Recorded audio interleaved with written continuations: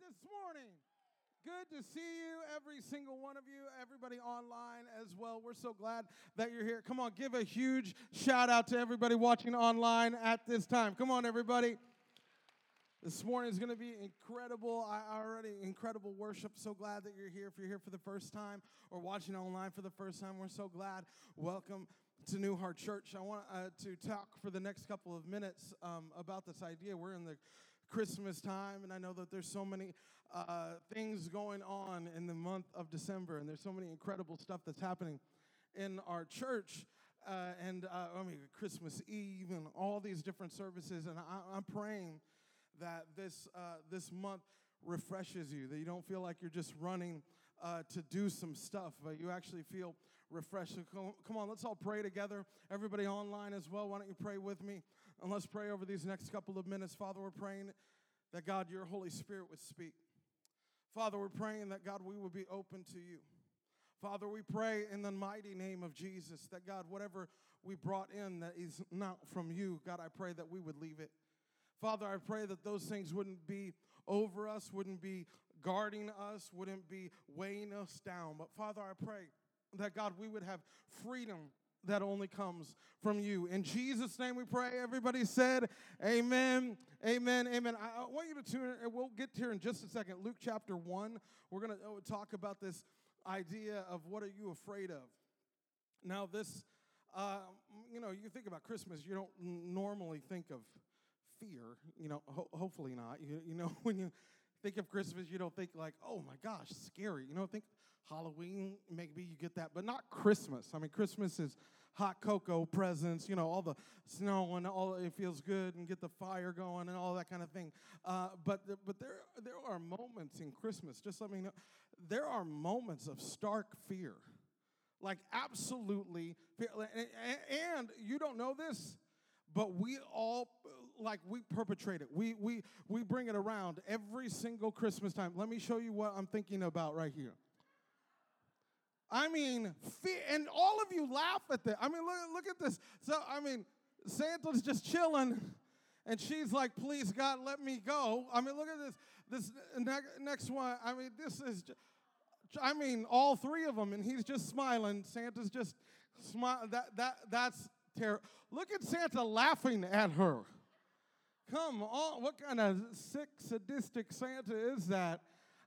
Oh my gosh, look at, and you think about this, you think, okay, I understand, okay, yeah, we can go away from all of those things. Now, we all laugh at that kind of fear, but when we talk about Christmas time, we don't normally think of fear. Like, we don't think of this is how you respond during Christmas time. But I was reading this and I was thinking, oh, actually, in the story of Christmas and the birth of Jesus, there was actually some major fear.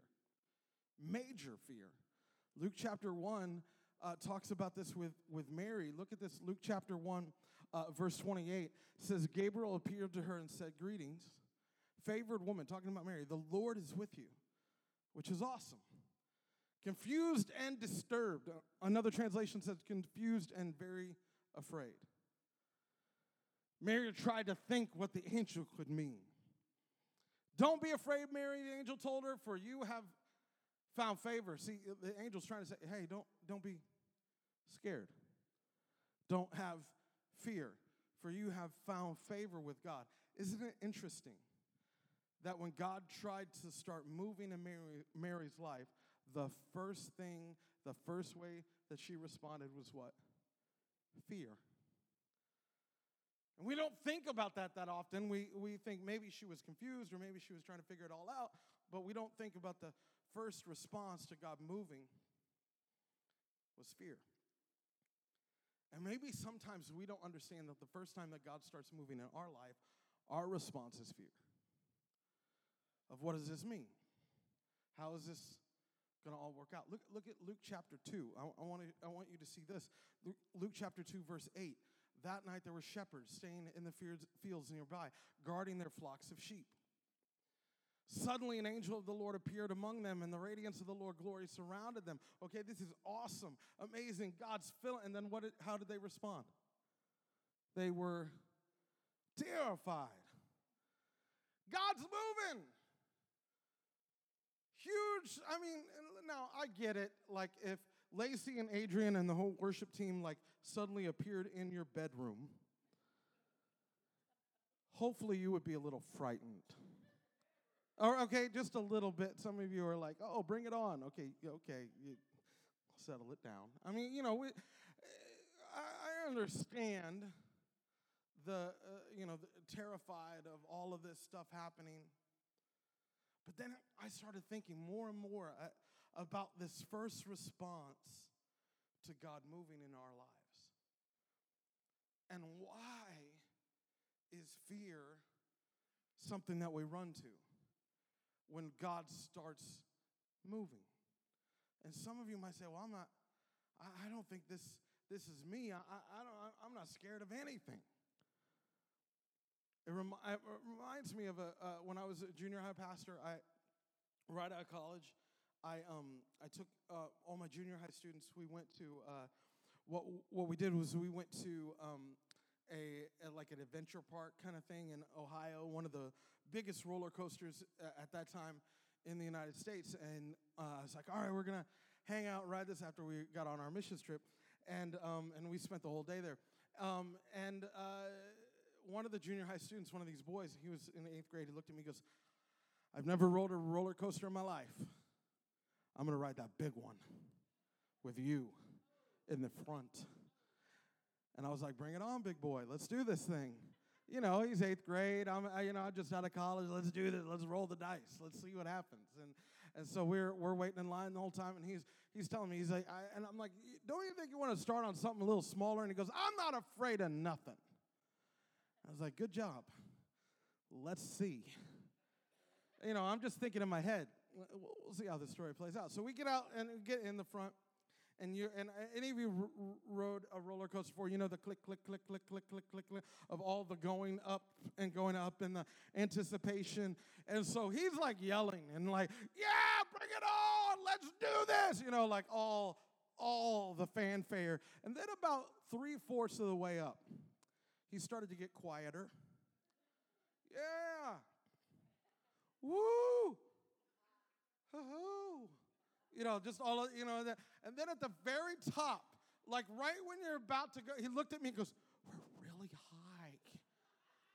And then it just death drop. I mean, boom. So my hands go up. I'm screaming. I'm scared. I'm like, I look over. I mean, fear had enveloped this kid. He's screaming, like he's gonna die. And I'm looking at him, I'm starting to laugh. Like, I'm not paying attention anymore. I'm like, yeah, that's right. You deserve this, you little, that's just a youth pastor kind of thing. And so he's screaming, and then all of a sudden his eyes go like this. He goes, oh. And I went, wake up! He passed out. Right on the coming down. And he's passed out as we're going corkscrewing. Everybody else is having a great time. I'm in the front like, I'm going to lose my job. Wake up. Come on. Just trying to get him to wake up, all this stuff. He wakes up right in the middle of a corkscrew and immediately, starts screaming again all the way till we get to the very end. Clack, clack, clack, clack, clack. And he's just a million miles. I'm looking at him. I'm like, yeah. He looked at me. He goes, I maybe was a little scared. And I was like, you think? Just a little bit. And I was thinking about this. I was thinking, some of us, we're operating in fear and we don't even know it. Like we're oblivious to fear. And I'm telling you, being oblivious to fear and having it is almost the same thing. It's just, it will hurt you in so many areas. Where some of you you've been operating in fear for so long that you think fear is something good for you. And you think fear is actually helping you instead of hurting you. And you're responding to God when he's moving in your life out of fear. We all are in some areas. Or we've maybe been doing this for a whole long time in our lives, now realizing it.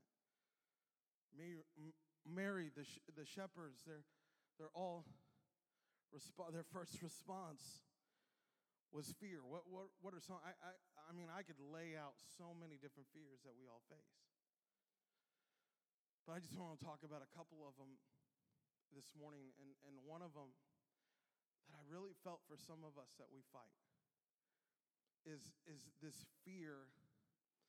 And when we start looking at all these different fears, this one I kind of wrote first because at the top of the list, I feel like this one is one that a lot of us deal with or have dealt with or continually deal with. The fear of being used. The fear of being used. You start saying things like, what are you trying to take from me? What do you want from me? The only reason that we have a relationship is because of what I can give. The only reason that you want me around is because of what I produce. It starts teaching you that you are what you do and not who you are on the inside that matters. And so you always think of your life as something like you're kind of always on guard because you got used in the past, and you don't want that to ever happen to you in the future. And so your whole life has this shade of fear over it, and you wouldn't think it would be fear because you think of fear of just being scared.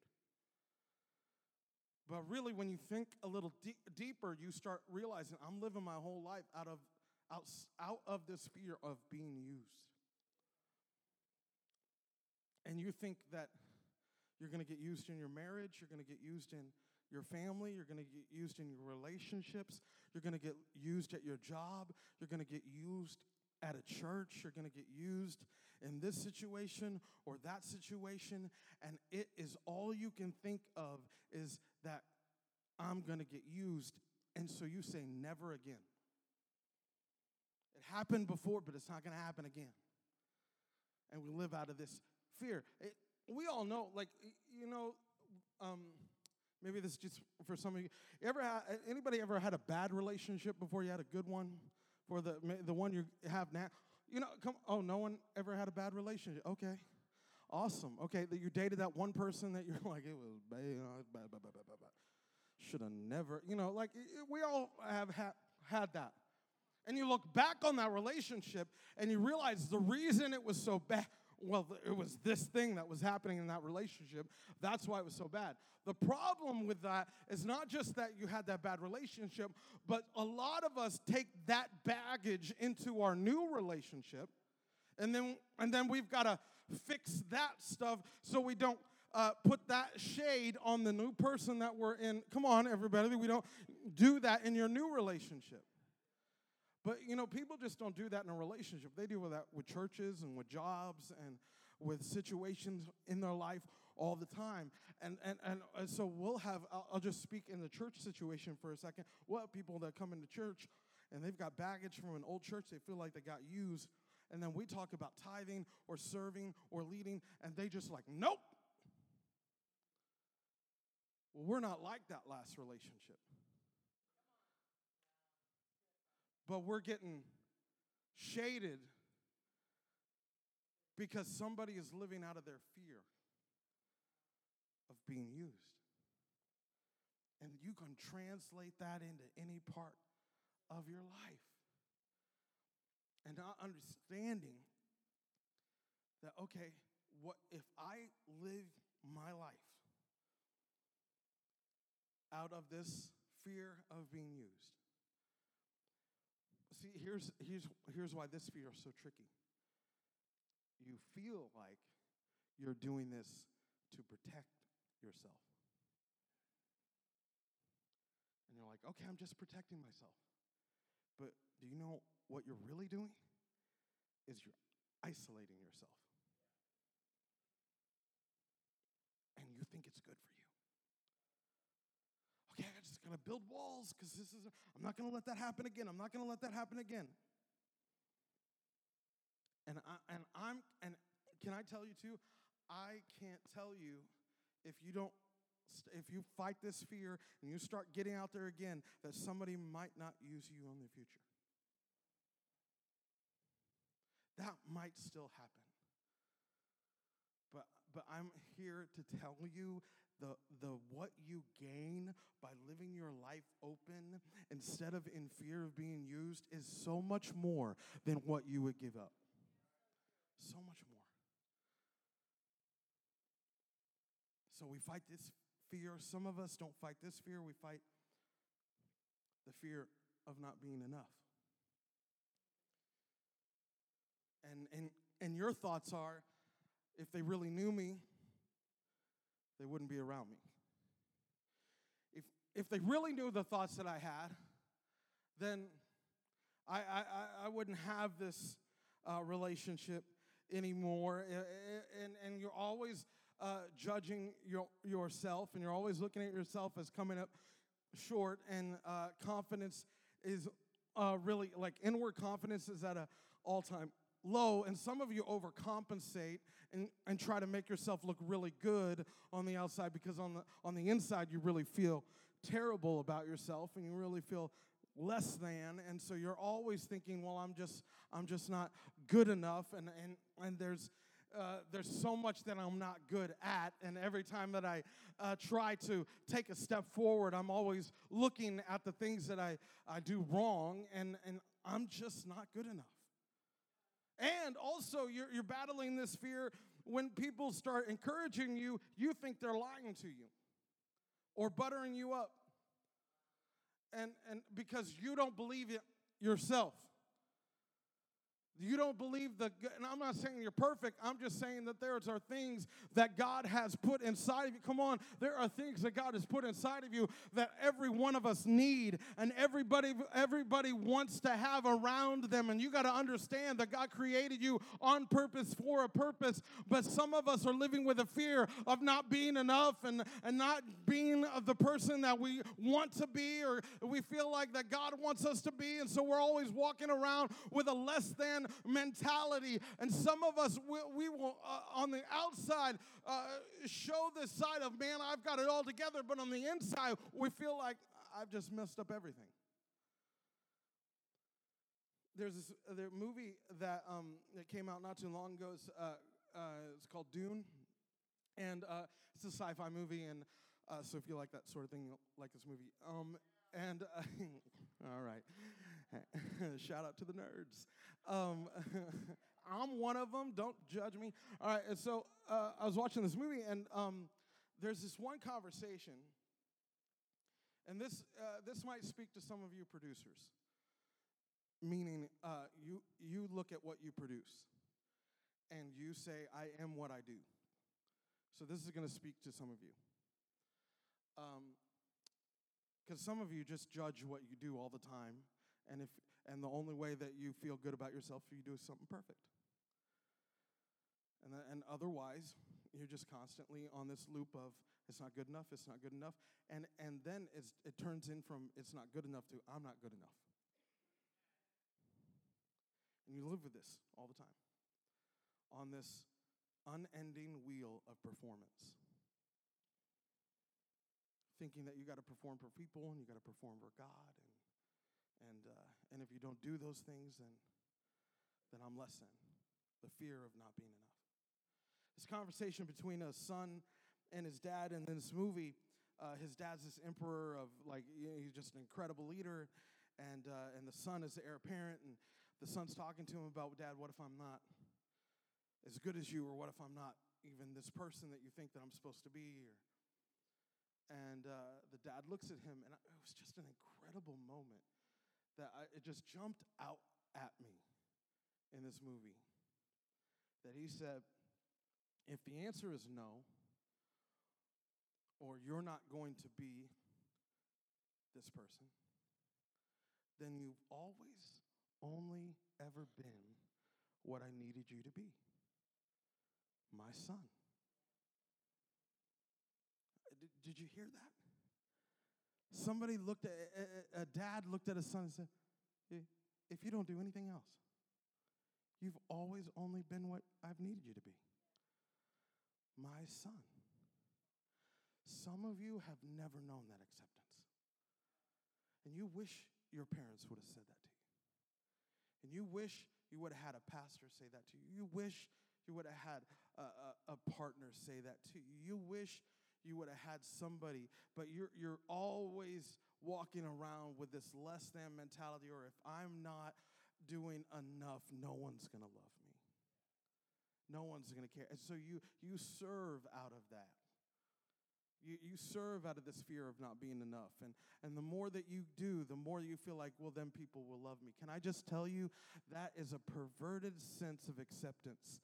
And if you keep living with a fear of not being enough, what will happen is you will constantly be on this doom loop of I've got to do more, I've got to do more, I've got to do more, and you will never be enough, and you'll always walk around with this unending sense of dread that somebody's going to push me away because I didn't do it good enough. And I want to let you know that God does not look at you like that, and neither does so many other people in your life. It's a lie from the pit of hell that says the only way you have good relationships is if you do something. I want to let you know that Jesus has done enough, and if you've only ever understood that what Jesus has done for you, then you have been what God has always needed you to be, a son or a daughter, because he's looked at you and said, you know what, you just being here is enough. You being born and created from my hand is enough. But some of you are like, yeah, but it's really not.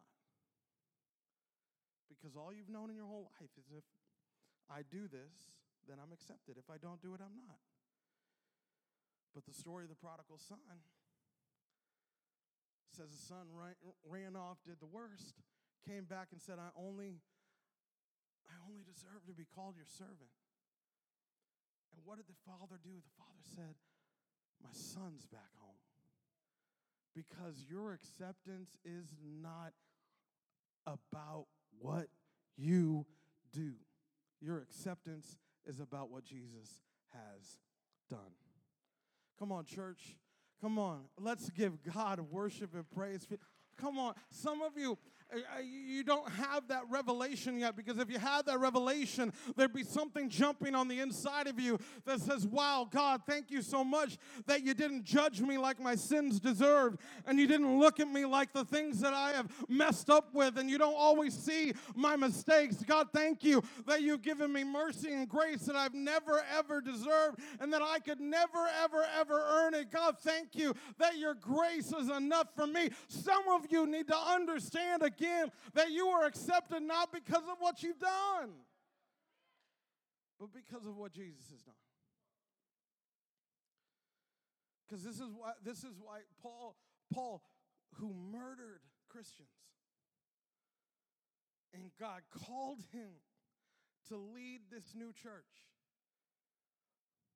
2 Corinthians, he's writing about it. This is what he said. It's not that we think we're qualified to do anything on our own. Our qualification comes from God. Some of you need to take a step back from running yourself into the ground to get approval from somebody or something, or from yourself. An incessant desire. I haven't done it perfectly. I haven't done this, and I have to get this right, because if I don't, then I can't be accepted, or I can't. You are unbeknownst living a life of fear of not being enough. And you know where it comes from? This, come on, you got to hear this. That comes, if you're fighting that fear, that comes from an abnormal sense of just self-absorption. Because all you see is yourself instead of what God has done.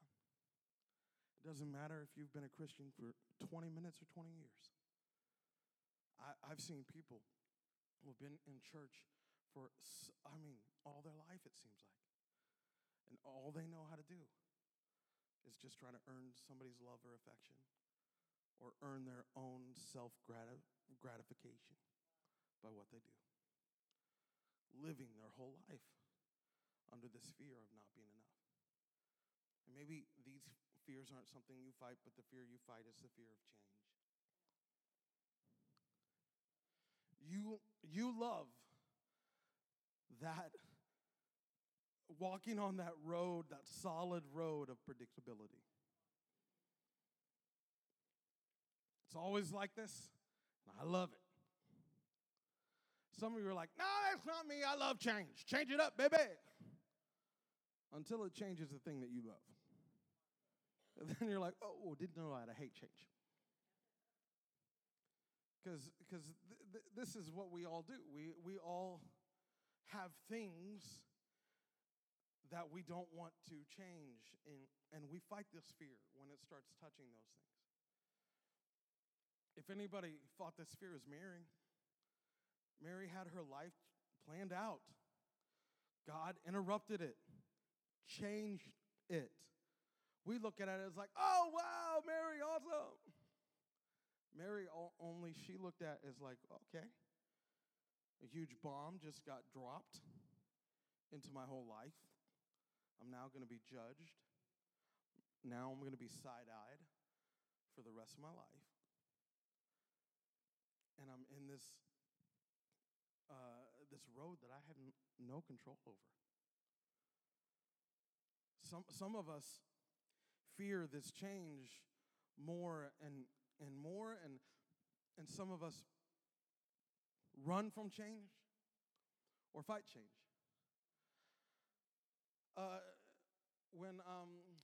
Right before Jess and I were getting married, I owned a house in Austin, and it was a couple months before we got married, and it was going to be our house, but right now it was my house.